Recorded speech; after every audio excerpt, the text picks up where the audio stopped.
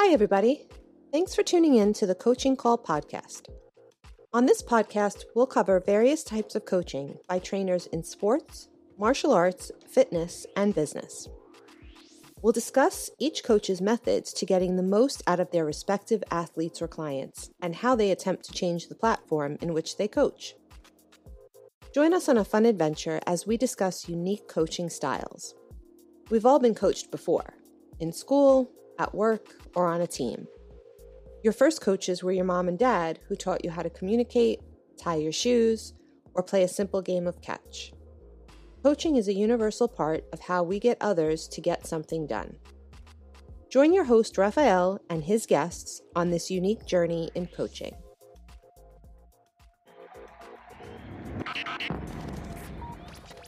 Hi, I'm Sifu Raphael, and this is the Coaching Call podcast. If you enjoy this episode, please subscribe and leave a review. This episode was made possible by listeners like you. If you enjoy my show, go ahead and buy me a cup of coffee. Make it a large. To donate, go to paypal.me/SifuRaphael. That's SIFURAFAEL. I'm trying to keep this podcast free of advertisements. Anything you can donate is greatly appreciated. Thank you. I really appreciate your support. My guest today is E.A. Sulkovitz. His humble beginnings were that of the son of a milkman. At the ripe age of 16, he started his business career at a commission sales job selling janitorial services to business owners. And that's when his life changed.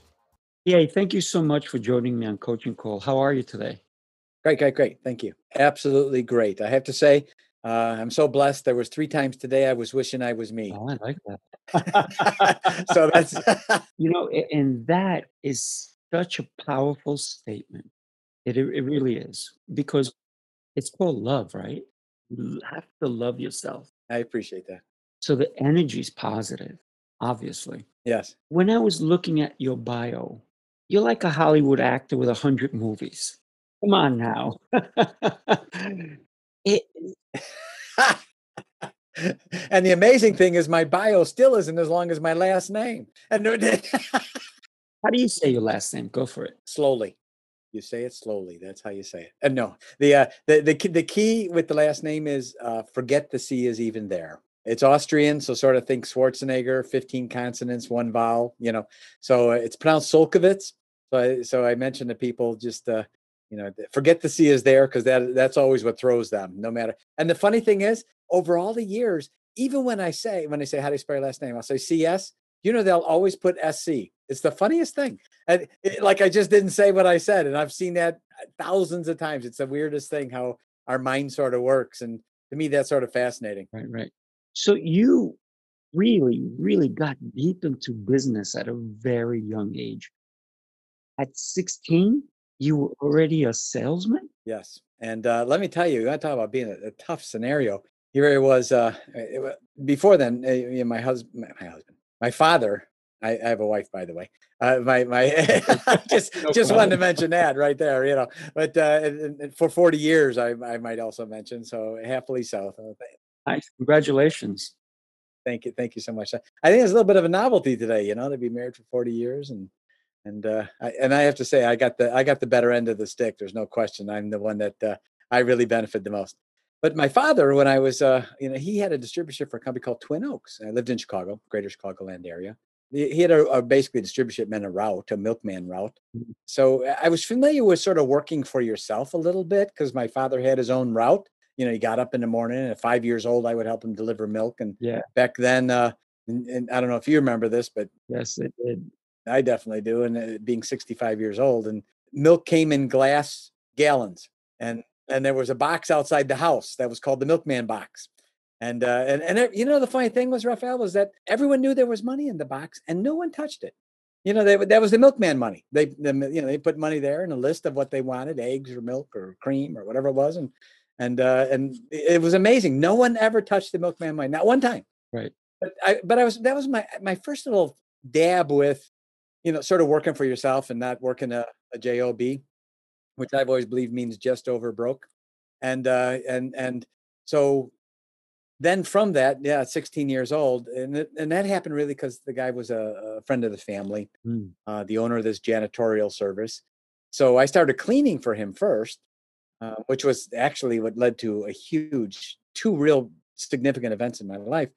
But as cleaning, you want to talk about a hard sales job. Here I am, 16 years old, and started out cleaning, and then I got into doing some commission sales, right? And I got 10% of the account. So whatever we build the accounts that I was able to bring in, I got 10%. And I did that for a few hours during a day, and then a little bit more and more in between cleaning, et cetera.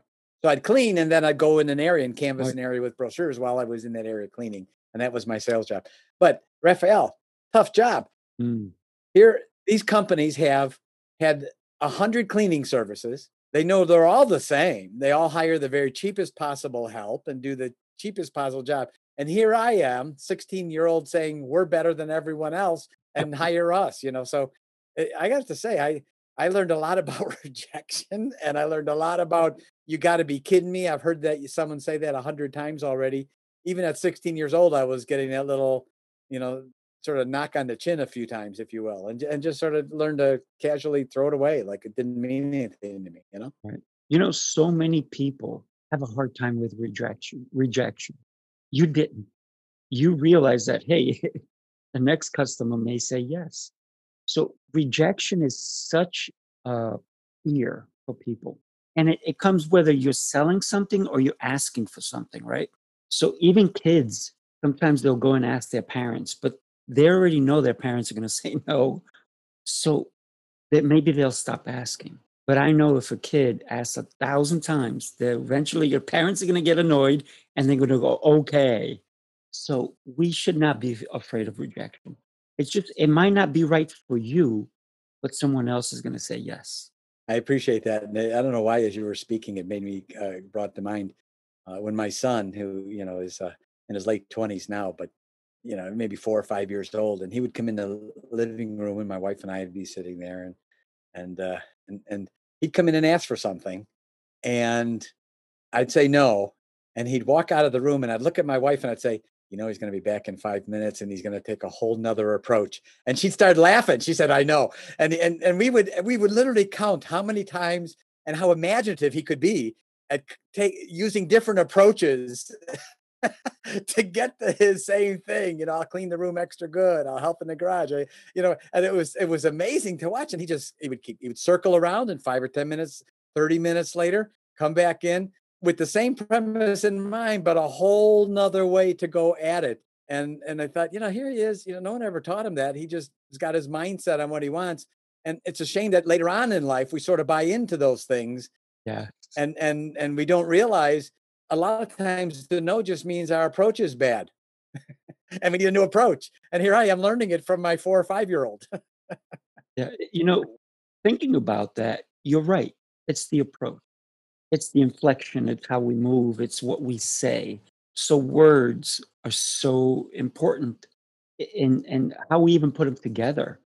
When we think about kids, if they have two parents at home, they'll ask the easier person first, right? And then mom said no. Let me go ask dad.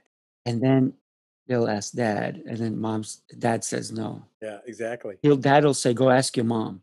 And then he goes, I already asked mom. She said no. How do I ask mom again? Dad told me yes. So sometimes kids going to get into trouble Yeah. because they're trying to figure it out, right? And Yeah. if, like you and your wife, you knew what was going to happen. And we have to Yeah. continue to nourish that in our kids. Exactly right. Find a different way. Yeah. And I will accept your offer if you find a better way, right? You got to bring me something new and fresh. That's right. And we can carry that into all aspects of our life, really, because Mm. as my business mentor said, he said, when someone says no, N-O, that really means they don't know, K-N-O-W. And he said, when they say no, they don't know. Mm. And he also taught me, we win or lose with the words we choose. We win or lose with the words we choose. Craft your words properly. Think Mm. about it in advance. And when you get a no, remember the no is the right answer. You asked the wrong question.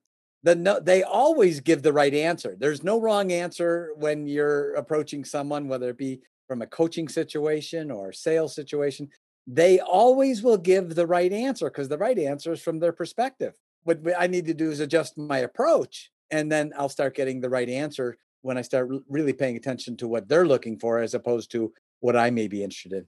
Growing up with your dad, seeing that he delivered milk and you helped him along, you probably learned a lot of lessons in that process. Yep. And that's eventually what got you into at 16 to do all these things you're doing. What would you say is one of the funnier parts of delivering milk? Well, it was a common practice, and this was sort of funny, because the route was, Mm, in certain neighborhoods, and traffic was different back then. And my father would no keep way. the truck in gear, and it would roll down the middle of the street with no one in it. Yeah. Wow. And he would be going out one side, and I would go out the other side with milk because we knew after a while, you just knew, what the thing. And if there was a list inside, that was because there was something different. Otherwise, they sort of had like a standing order. This was I guess this is the beginning of auto ship. Because you already knew what it was. You knew what the customer was going to get. So as the truck's rolling with no one in it, just barely idling down the street. My father's going out the driver's side, carrying milk and delivering, going in and out of the truck while it's going forward. And I'm out the right side. At 5 years old, I'm delivering this. And it was on numerous occasions where, especially in the wintertime in Chicago, it's some interesting winters to say the least. And milk was in glass containers, so 2 gallons, and they had I remember the handles were orange plastic handles, Oh my God. and the 2 gallons. So I had at 5 years old, 2 gallons on one side, 2 gallons on the other, and I'm going to this house. And I turn the corner, and there's ice on the sidewalk, and you'd hear pop, pop, pop, pop, and I'd come back with 4 plastic handles and white shoes. And so that happened on more than one occasion. They probably went to plastic and cartons because of me. I don't know. They. Well, you know what? All the cats in the neighborhood were happy. Oh, they loved me. They thought we were the best. And so did the kids, because when it was summer, my father would chop off ice and he would throw ice to the kids, and they would run behind the truck, Mm. and he'd give them like chunks of ice and put juice and grape juice on them and stuff. And it was just different. But it was just weird that he had the truck just rolling down the center of the street in gear, just idling basically. And so it was a funny time. Well, when you think about it, your dad had a system, right? And in business, to be successful, we have to have systems. Even how do we answer the phone? How do we greet a new customer? How do we do an intake? So all these things, your dad had a system. And I don't know if that showed you at a young age that, hey, this one, it works. That system, right? I And know it had an impact on me on get the thing done, Mm. because the whole thing was get the route done, right? Because as soon as we got the route done, we had off the rest of the day. So, because I asked him the first time, I said, why do you keep the truck rolling? Isn't that a little dangerous? And as long as there was no cars on the street, because everyone else was at work, so there's he had plenty of time to get that back to the truck because it was just idling anyway. But I guess you're right that there was probably those times where it put in my mind forward motion, continuous forward motion, keep going forward, keep going towards the objective, get the thing done. Don't sit there and idle and static Yeah. in the middle of the road. So yeah, I suppose, even with this one man route, if you will, there was interesting lessons that my father was teaching me just through my observations. Right, right, right. At 21, talk to me. I mean, y- you're just an anomaly, right? Your business sense has grown because you've had special people in your life, mentors and coaches. And this is why I started this podcast, because to me, a mentor or a coach is really everything. I mean, who do we learn from? I mean, we can make 100 mistakes, but if we have the right person in our life, they're going to help us and say, hey, look, I made all these 100 mistakes. Why don't you do it this way? And then maybe we'll make maybe 2 mistakes instead of 100. So having a mentor is important. And you had several. Talk to me about your first mentor, besides your dad, obviously. Sure. For sure. And there's 2 stories with that I'd like to share with your listeners, because they were Mm, good experiences in my life. And both of them, interestingly, happened when I was a janitor. So here I'm 16 years old. You know, my fun time of a day is getting free songs on a jukebox, cleaning bowling alleys at 2 a.m, and then driving through neighborhoods or in business industrial parks and giving out brochures. But at 16 years old, I was able to be bonded, which means insured. So I could also clean in really expensive places that had a lot of expensive things inside. And because of that, I was able to clean the home of a lady whose name was June Martino. And I was in there every single Wednesday, every Wednesday. And you may not be familiar with her, but for your listeners that have seen the movie that's called The Founder, it's with Michael Keaton. He plays Ray Kroc, and it's about McDonald's and et cetera, et cetera. And it's very Hollywoodized, to say the least, that's for sure. But it is based on a lot of events. Right. And I was born and raised in the Chicagoland area, specifically around the Oak Brook area, which is where the McDonald's headquarters was for the world, right? So in my lifetime, I watched and personally witnessed the whole McDonald's phenomenon. In the movie, Michael Keaton, who plays Ray Kroc, he's constantly talking to this lady outside his office, and his name is June. Her name is June. Wow. He keeps talking to June, and you see him in the movie doing it constantly. That's the lady whose house I clean, right? So that's June Martino, who ended up having the third most controlling stock in McDonald's. That was a great movie, by the way. Great movie. I enjoyed it. Yeah, it is a great movie, and many of the events, you know, were accurately nodded to, I guess you could say, and the rest was Hollywood drama. They just spun in there, right? But so June, that same lady, by the way, and obviously that's an actress, but the real June Martino, every Wednesday, and that was my first touch, if you will, with real success, because I had always thought, Raphael, that to be successful, you had to be a jerk. You had to take advantage of people. You had to be Me Too oriented. You had to always be condescending. And I didn't like that, you know. And June, that was fascinating to me because she wasn't that way. She was kind. She was never condescending. She had maids and butlers. And here I am in there every Wednesday buffing her floors with special buffing pads because of the special tiles she had. And she always said hi. She always said hello, always had a smile. And I thought, man, she's a real nice person. And also, she's not like an alien or a superhero or something. So this is way different for what I had thought, because now I'm seeing a person be nice and happy and really genuinely rich and successful, right? And I thought, this is really something. So one day, ripe old age of 16 years old, I mustered up all of my courage, and I'm going to ask June a question because she was in an extra good mood. I went there, I said, June, and I said, hi. And she said, oh, hi. Always very approachable. And I said, can I ask you a question? She said, sure. And I said, could you tell me about it? And she looked at me and said, well, what? And I said, McDonald's, the whole McDonald's thing. I'm not kidding, Raphael. She put her arm around me, brought me in the kitchen, and told me the entire story from when, before Ray met the brothers, because she worked for him when he was a milkshake mixer salesman. She worked for him then, right? Wow. And continued all the way through until all the way up to the second we were sitting in the kitchen and everything in between. She even had the maids and butlers bringing in food in the kitchen so she could keep telling me the story. And I'm thinking, this is the June, and she's telling me all this stuff. So at one point in the story, and you'll remember this in the movie because they do reference it, June goes to Ray and said, we don't have any money. We have money and that prompts a phone call for Ray to call the brothers, and they have a drama scene where Ray says, I need more percentage. I'm losing money because I'm not making enough, right? Now that part was accurate. It didn't necessarily happen that way. Wow. But she told me this story decades before the movie came out that really had happened. And she said to me, Ray could not afford to pay me money. So there was no money. And he paid me in worthless, less than worthless company stock, wasn't worth anything, underwater. And he agreed to take some of my bill collector phone calls so the bill collectors wouldn't hound me. And so I looked at her and I said, June, I'm a janitor. I work Friday to Friday.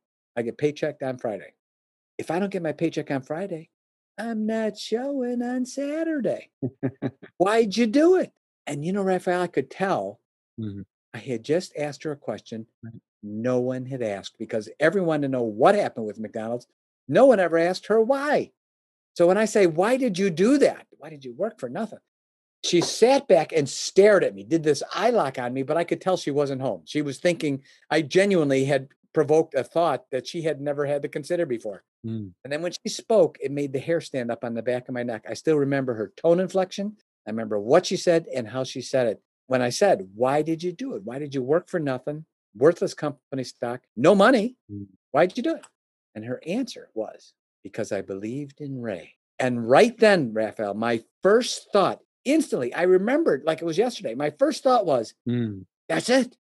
I need to find a Ray Kroc. I need to find, see, I didn't even know what mentor was. I didn't know how to spell it. I got my hooked on phonics money and I spent that on something else. So I didn't know how to, phonics or nothing. But I remember thinking, that's it. I need to find someone who knows this stuff, who will bring me under their wing, like Ray Kroc, put her under his wing, and look at where she is today. I need a Ray Kroc. So I threw that out there at the ripe old age of, just past 16 at this point. And I'm thinking, wow, that's really something. I need, that's what I need. I know I'm a son of a milkman. I know my fun time is getting free songs on jukebox at 2 a.m, cleaning bowling alleys. I know that I don't know what I need to know, and I need to find someone who does. And that set up in my life the need for a mentor. And then it wasn't a couple of months later, again at the janitorial service, the second event there specifically. So my first inkling that I needed a mentor, not even knowing what a mentor was or how to spell it, was when I met June and she told me about Ray. Right. A couple months later, we get a phone call at the janitorial service. It was in Addison, Illinois. And only the boss and I are there because he was a friend of the family. And I had already punched out for the day and we were just sort of sitting around talking. So he answered the phone. A couple minutes later, hangs up the phone. He said, well, some guy just called. He's opening a diamond store in Berkeley, Illinois, suburb of Chicago. And I need someone to show him some carpeting tonight because he's leaving tomorrow, going back to Detroit. I said, okay, what's that got to do with me? He said, I need you to go. And I said, Jerry, now think about how many times I say no to this event. I said, Jerry, no, I'm not going. I've already punched out. I'm tired. I've been cleaning all day. I'm tired.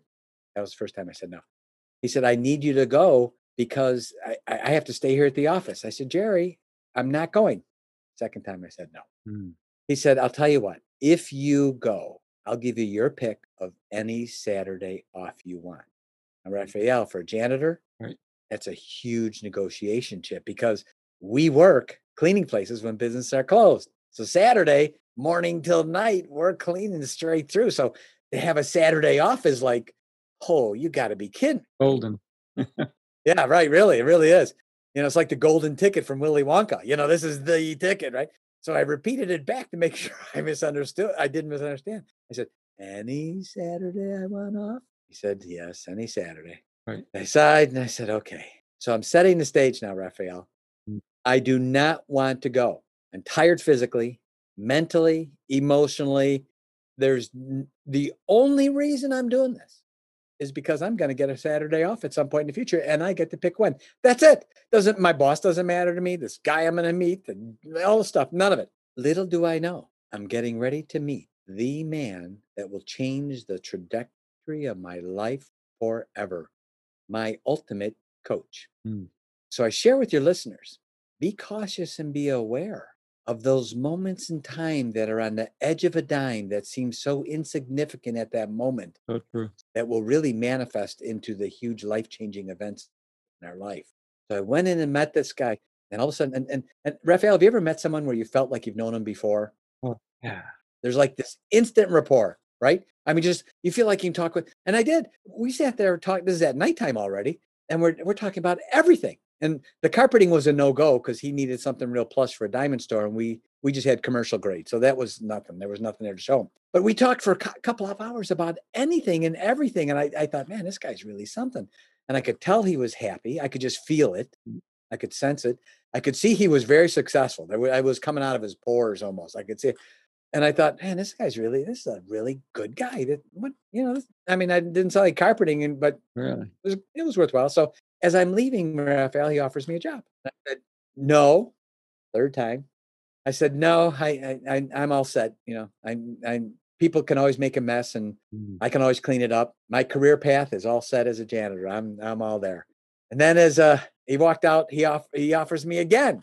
And then he hooks me. Little did I know that I was talking to genuinely a real, genuine, in the truest sense, not IQ, BS, or baloney, a real, true genius as it relates to what I would say human engineering people, a real genius in that area. And I had no idea what that phrase he was about ready to say, what it was going to do to me. but he knew right up front, he already had me totally pegged. As I'm walking out the door, he says, and I remember the tone inflection he even used. Mm. He said, "What do you have to lose? You could always go back being a janitor." And I said, "No, again." And I leave. Now I'm in the car and this is grinding me. I thought, oh man, he's right. I could always go back being a janitor. I mean, people are always going to make a mess. I could always find a job anywhere if I needed to, picking up after people. I mean, they're always going to do that, right? I said, so I got halfway home. It's almost midnight now. Mm. I turned around. I thought, I'm going to go. He's probably gone. I'm going to drive back anyway. He was there. I mean, he was there.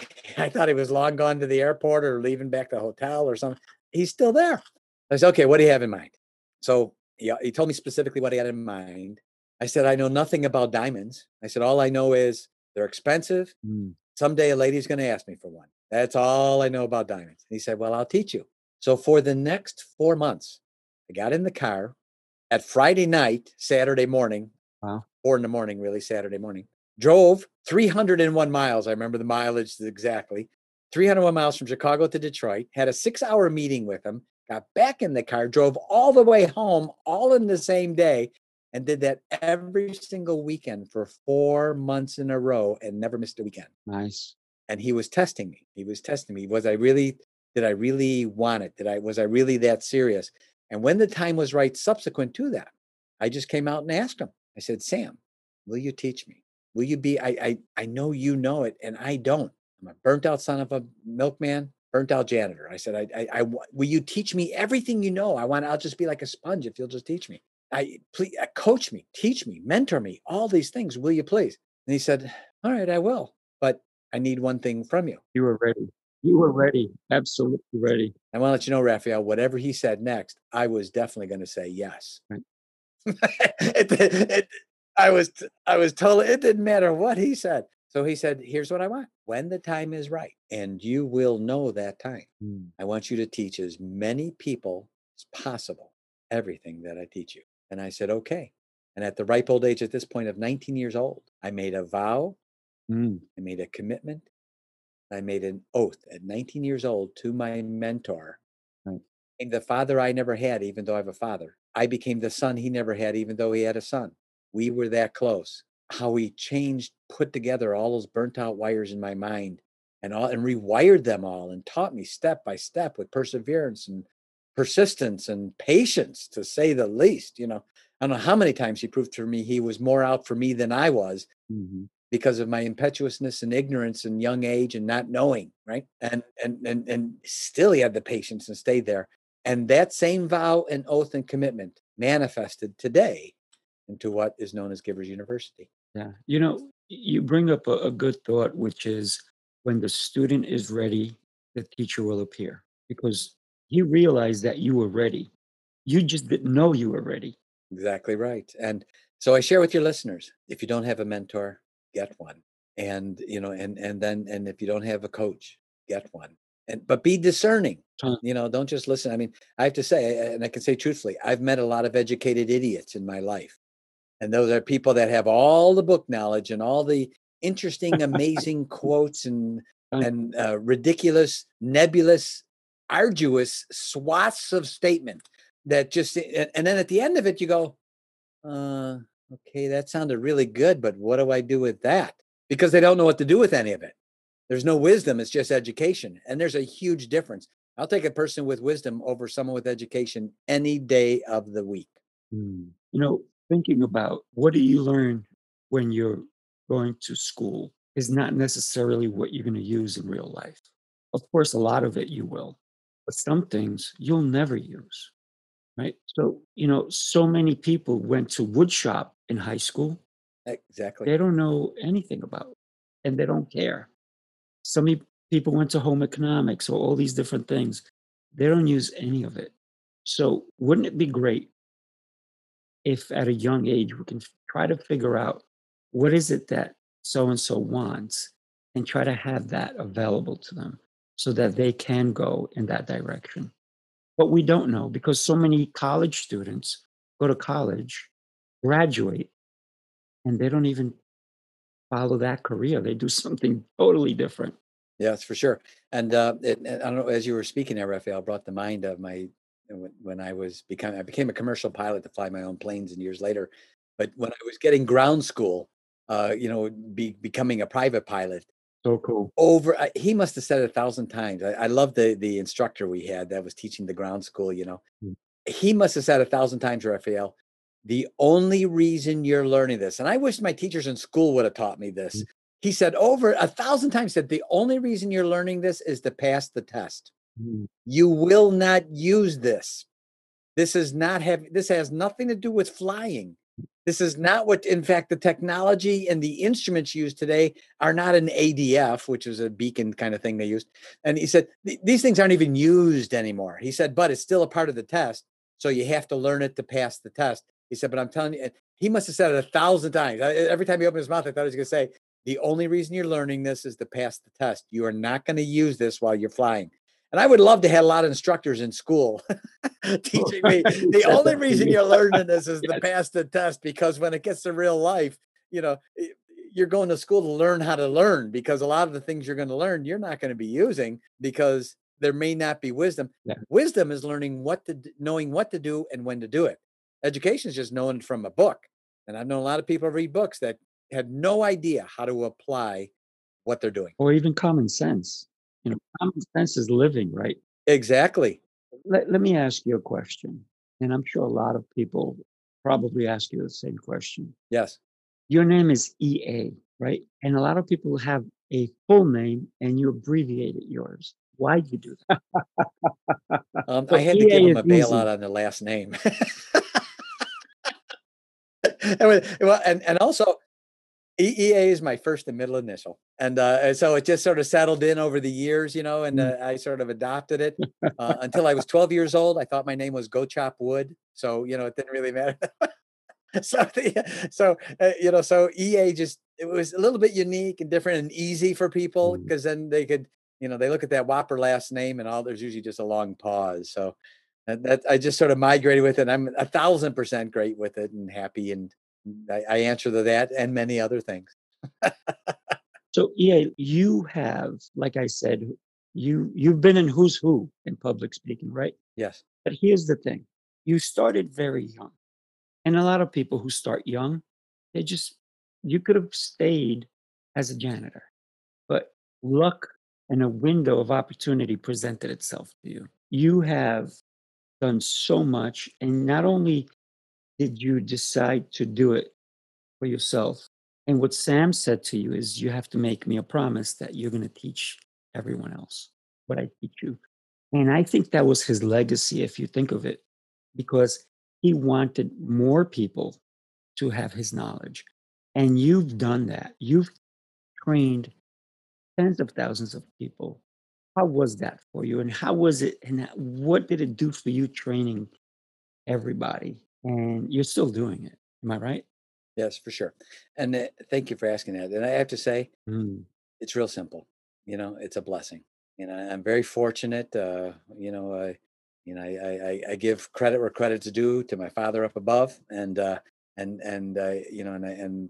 really love being able to help people and watching and witnessing their lives improve and transform because of things that no one ever taught them. And to look at the light bulb go off, and you see it on their face when the light bulb goes off, and they go, oh, that's great. That's exactly what I needed to hear. That's exactly what I needed to learn.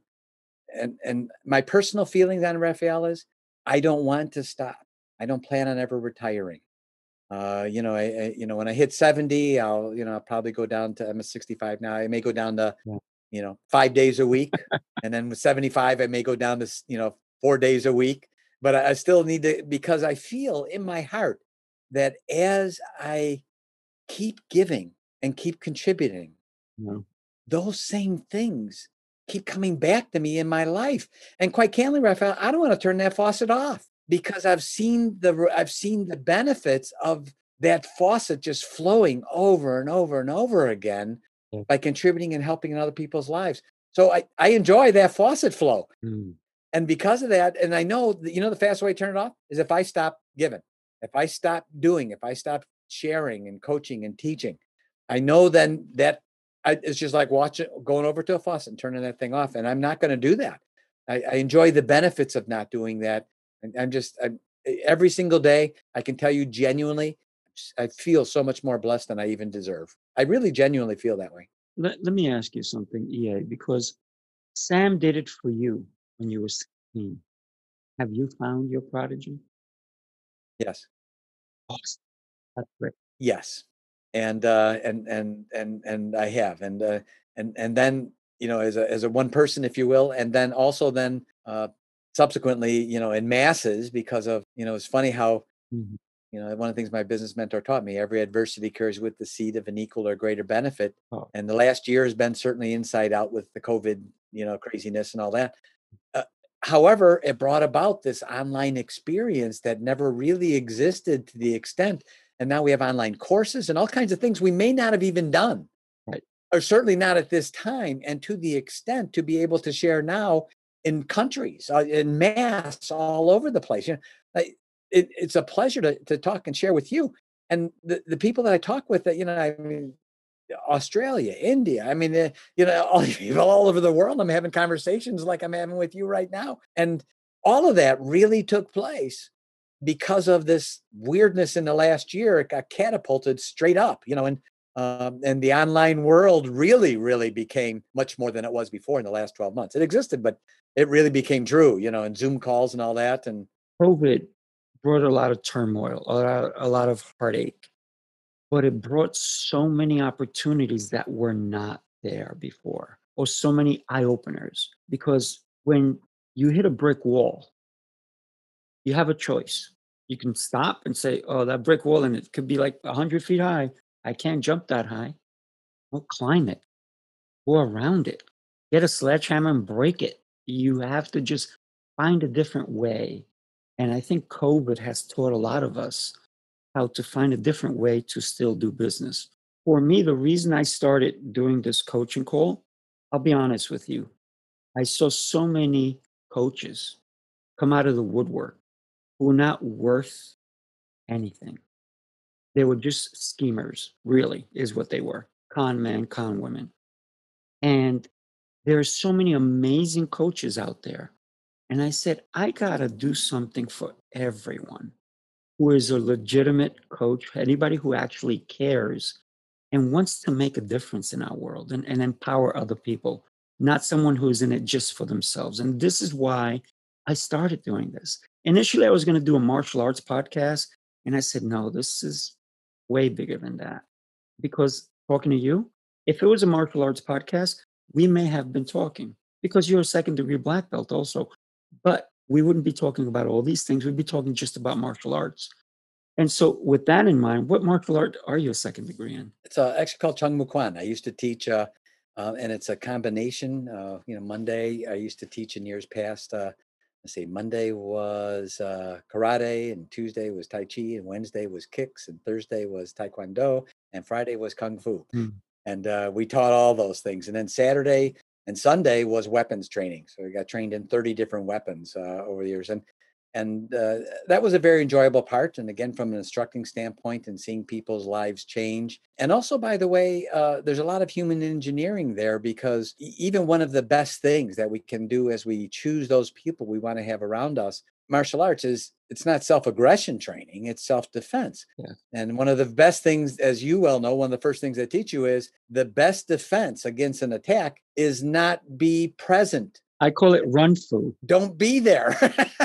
Get out of the way. Don't be there when it happens. You said something about the martial arts, and the martial arts, when you think about it and when you really get deep into it, and it doesn't matter if you're punching and kicking or whatever, it's more of an internal art because you're focusing on you.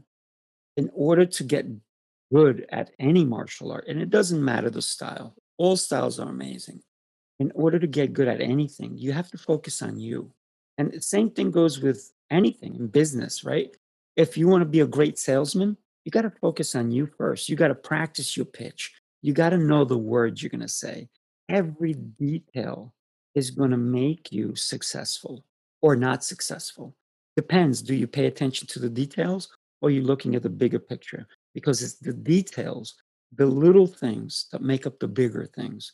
So focus on the little things so that you can grow. That's greatly put. And you mentioned an interesting thing there about the digress for a moment. You mentioned about hitting the wall. When people hit that big wall and they don't know what to do. And two things my business mentor shared with me relating that specifically. Mhm. And his name was Sam Robbins, and God bless him. But I tell you, what a blessing it was to have him as a mentor. One of the first things he taught me was never use the word failure. He said, get rid of it, throw it out of your vernacular. He said, because failure has an eternal ring to it. He said, start relabeling events when you're tackled. He said, and you're going to be tackled, relabel them as temporary defeats because that's all they are. Mm. And he said, and when you're tackled, you're going to stand up and realize you just got a first down. You're still in the game. He said, when you say failure, you're throwing yourself out of the game. Don't throw yourself out of the game. And he said, use temporary defeat. And then he also said, be careful of the questions. He says, everyone always wants to look for what's the answer in life and what's the answer. Wrong. He said, it's not about the answers. It's about the questions. He said, we are all self-fulfilling prophecies. And when we ask a question, our life immediately moves in the direction of the answer, whether we want it to or not. Mm. It happens even by default. He said, so be careful of the questions you ask. He said, and discern with your questions, and you'll always have the right answer. He said, don't be worried about the answers. They're always there. He said, everyone says, I need the answer. I need the answer. He said, look at their lives. Don't look at the answer. Think about the right question to ask. When a person asks, how come I always had the wrong people in my life? Guess what?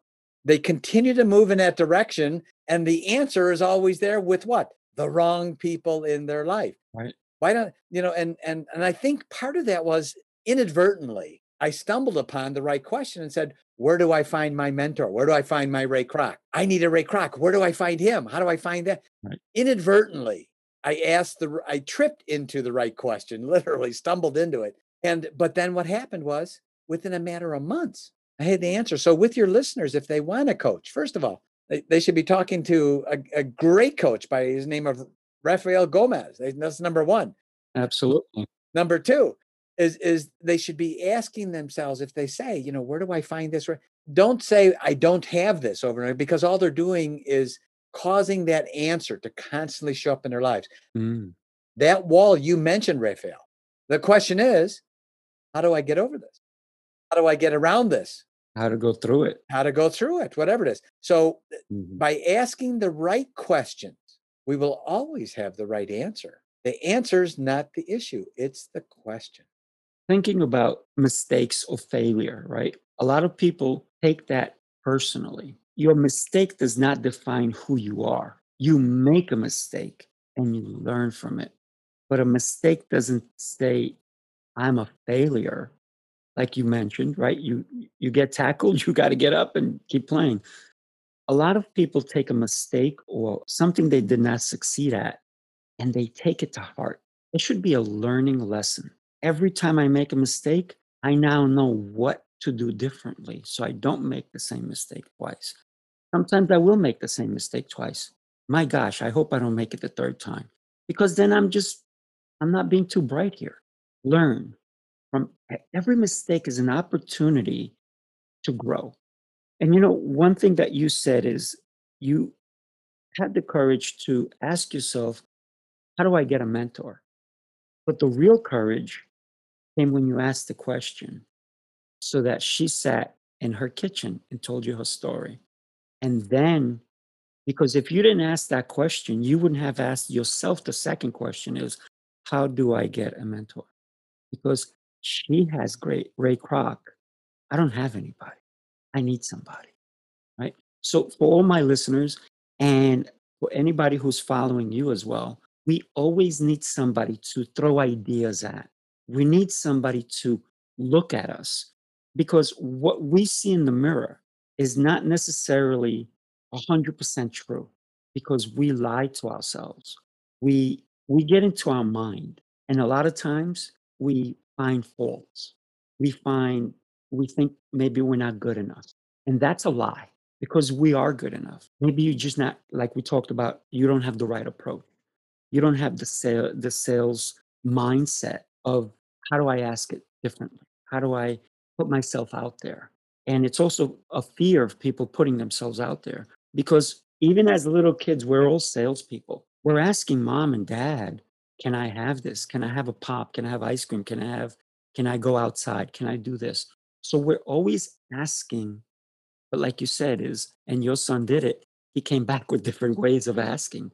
And that's where we have to learn from our mistakes is observe what we did, look in the mirror.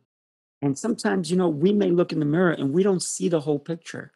This is why having a coach is so critical and important. And if we don't have one, we're not going to see that full picture because a coach is going to come and say, hey, by the way, I like you doing the way you're doing this. Have you thought of doing it this way?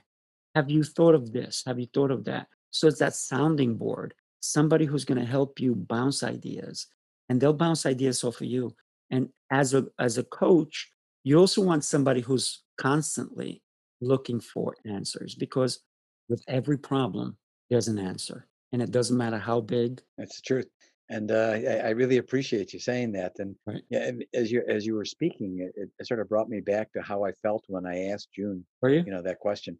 And I have to tell you, Raphael, I was actually a little bit shaking physically. I mean, because yeah, Right. I mean, because here I'm working as a buffer. It's got a special buffing pad because all of her tiles were all specially made tiles in this where she had this room where the piano was, and that was the day I was going to talk with her. Mm, And I have to tell, I mean, I really had to muster up every bit of snot nosed courage that snot nosed 16-year-old can muster up and talk and I mean I really had to do it, and I was really genuinely, even though she had always said nice and I saw me every Wednesday. mm. I had to think. Now here's a thought I'll share with your listeners that will bake some noodles.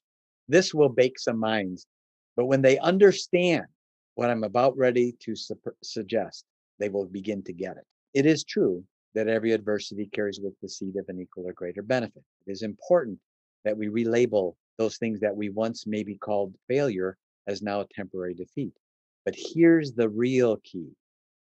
When you really dig down deep and we realize that every, not some, whether we at one time in the past called them a mistake or a trip up or a stumble or a temporary defeat, every single one of them Mm. has the seed of an equal or a greater benefit. When we realize that, when those times are in front of us, we will begin to welcome them and embrace them. Mm. When we can welcome and embrace the challenges when they face us, now we're becoming wise, Right. because we understand what they really mean and what they represent when we play that video forward in our mind. Look at how many different experiments that were mistakes were used for something else. Think about Febreze. Febreze was not made for what it's being used. It was made for something else. And someone figured it out. And they're like, wait a minute, this eliminates odors. This is incredible. But that's not what Febreze was made for. And it's an incredible story. But when we think about learning from our mistakes, if that person did not learn that Greece was, even though we're trying to create something else, and all of a sudden it was an accident and it was a mistake, something better came out of it. So what you said is yes, we have to look at our mistakes and we have to really genuinely evaluate all of our actions, all of our mistakes, and not only our mistakes, but our triumphs and our success. Because even from success, we can get more success. We just have to have that open mind and listen to everybody. Don't be closed-minded. I mean, listen, I can learn from a 5-year-old. You did.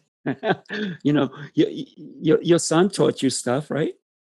And it's important for us to have that open mind, to be a sponge at all time.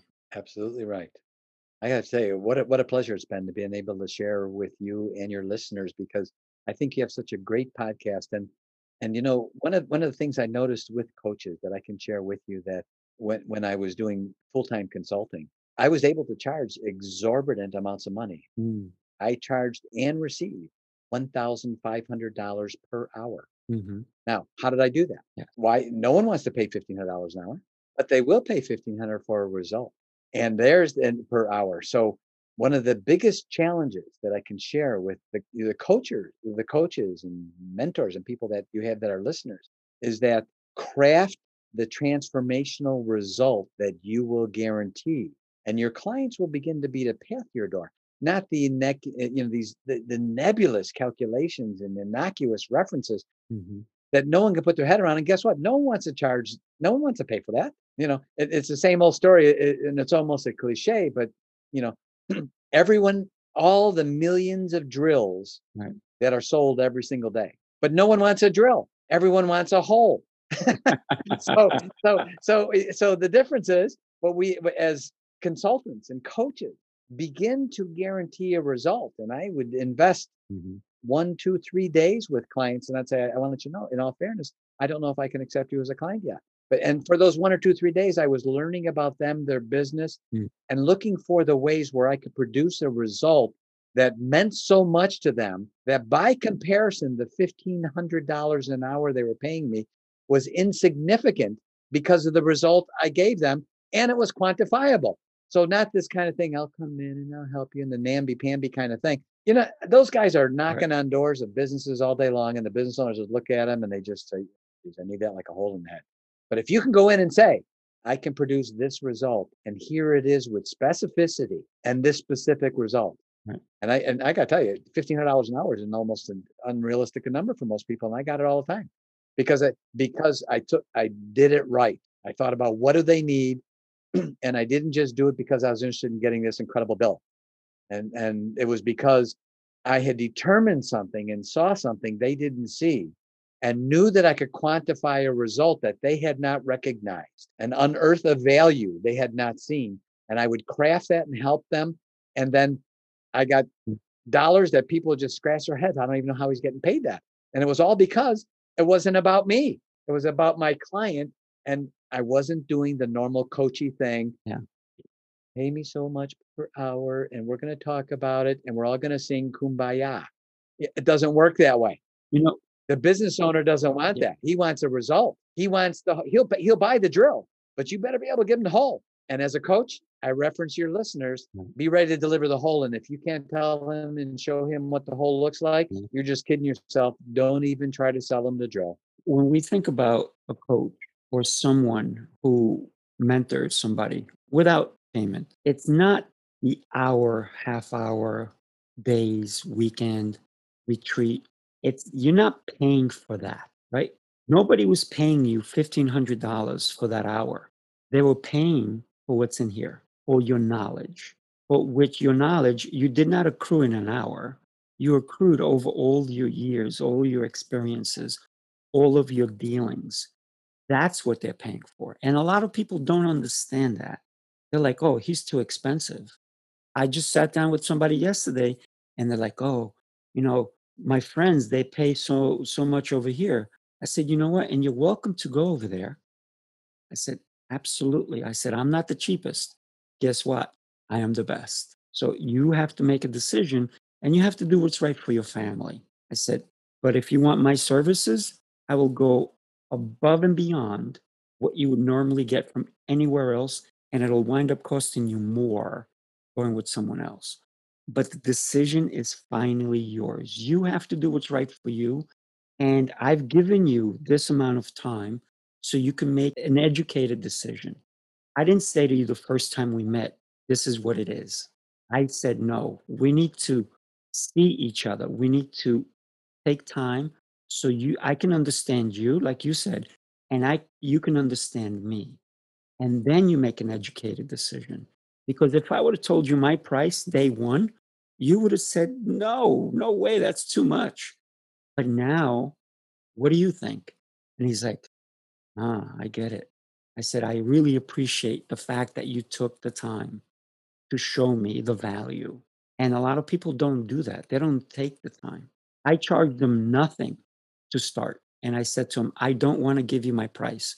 I'm going to charge you very little. And this is so we can see if I'm going to accept you as a client and if you want me, because it has to be a two-way street. It's not just you looking at me. I'm looking at you. Do I even want to work with you? Am I going to put my effort, my skills, my experience, and my time into you? If you say my hour is too expensive, you got to think about my hour coming to you is not just, I'm not just giving you an hour. Maybe I thought of it last night. Maybe I was thinking about you and your situation, or I've even put more effort than an hour in order to come up with, to help you with your solution. People don't see that. They don't see that at all. I agree. And as a parting thought, I'll just sort of share Beautiful. something I used to do to get around the price issue right away. And I nailed it right away from the very beginning. Yes. First time I met. And I did say no more than yes when I accepted clients in the past. Now everything I do is through Givers University, and it's a different, different part of time in my life. But from the very beginning, I did a simple thing that my mentor taught me.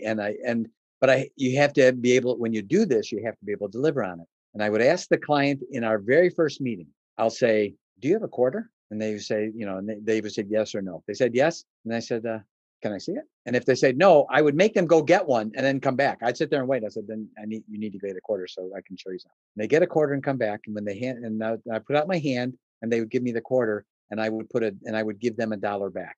I said, now, if we work together, I'm going to do that over and over again. Beautiful. Now, based on what I just showed you, how many quarters do you want to give me? And I said, so we're never going to talk about fees, because I'm going to charge you what I think is right. But whatever you pay me, this is going to be the equation you're going to get back. So let me ask you, Never. It's an investment. could you ever, based on what I just showed you, could you ever pay me too much? Beautiful. Beautiful. And it was done. We never talked about money after that. One last thing. You started a Givers University, not a Takers University.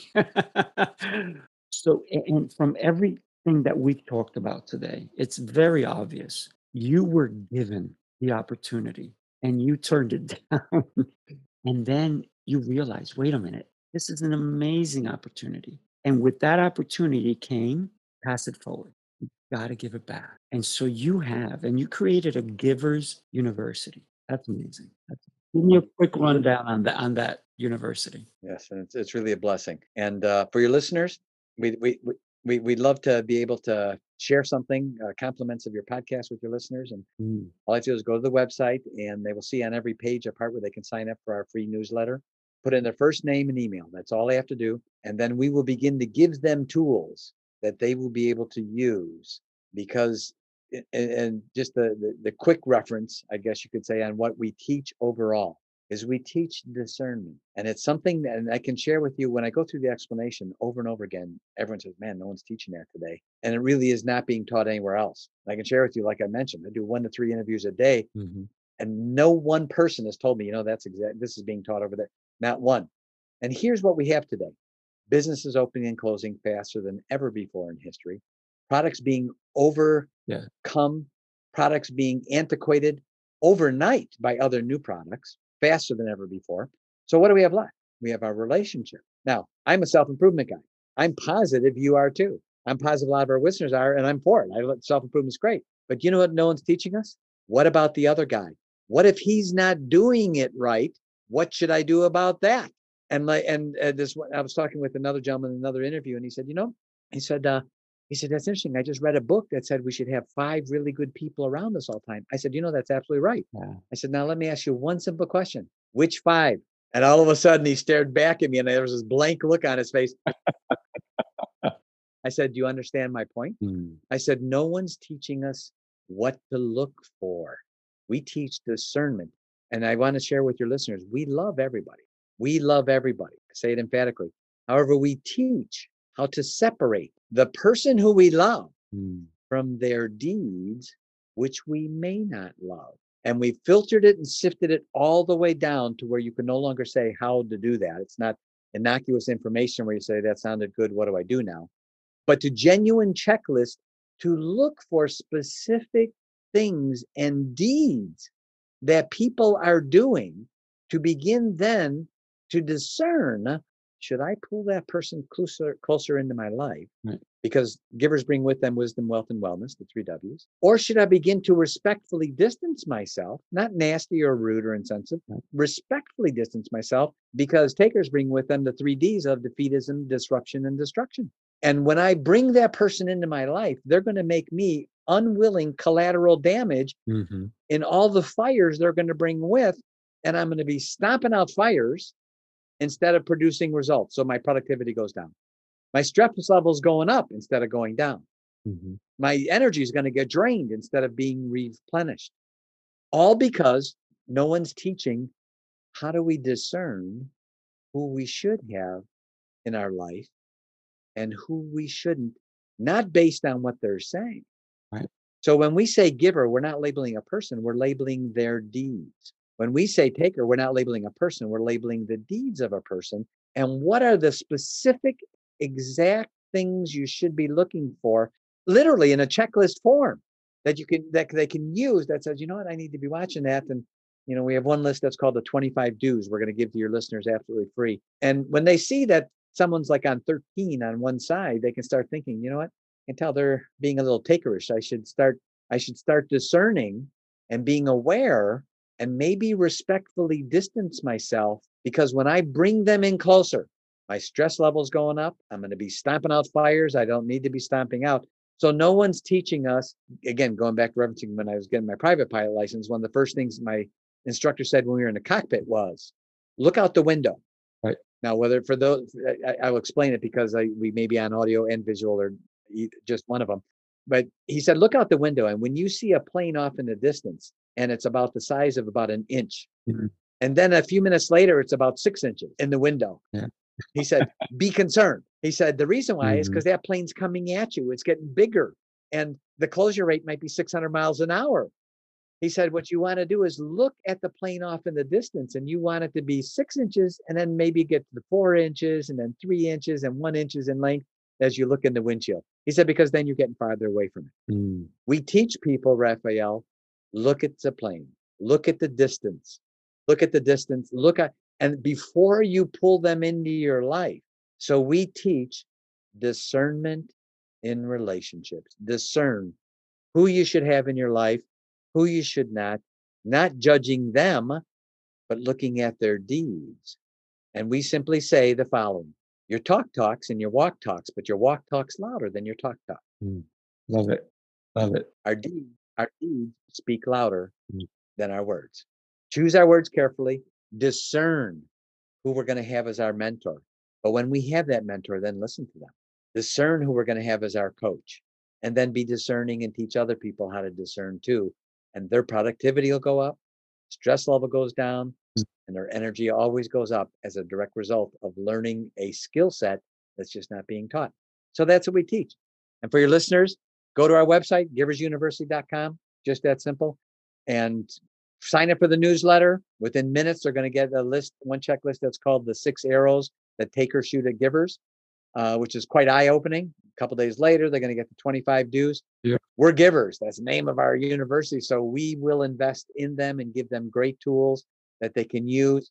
And that starts the relationship. EA, if they take the right step, they go to your website and then they have to give you their information, right? In order to receive, you have to give. So anybody listening, let's go to giversuniversity.com and let's give. And my gosh, he's going to give you so much more than you're giving. So thank you for that. Really appreciate it.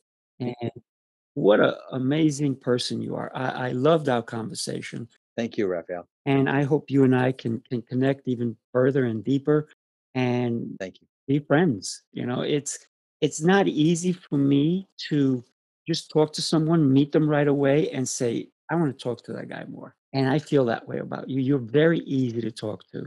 And that just goes to show me the type of coach you are. Because if it's hard to talk to somebody, they're not that good of a coach, in my eyes anyway. That's how I feel. Thank you, Raphael. And the feeling is mutual, my friend. We're members of the Mutual Admiration Society. And it's just, I love it. I love it. Great. Thank you so much for having me as a guest. And I hope your listeners share your podcast, because I think the Coaching Call is a great podcast to share with others.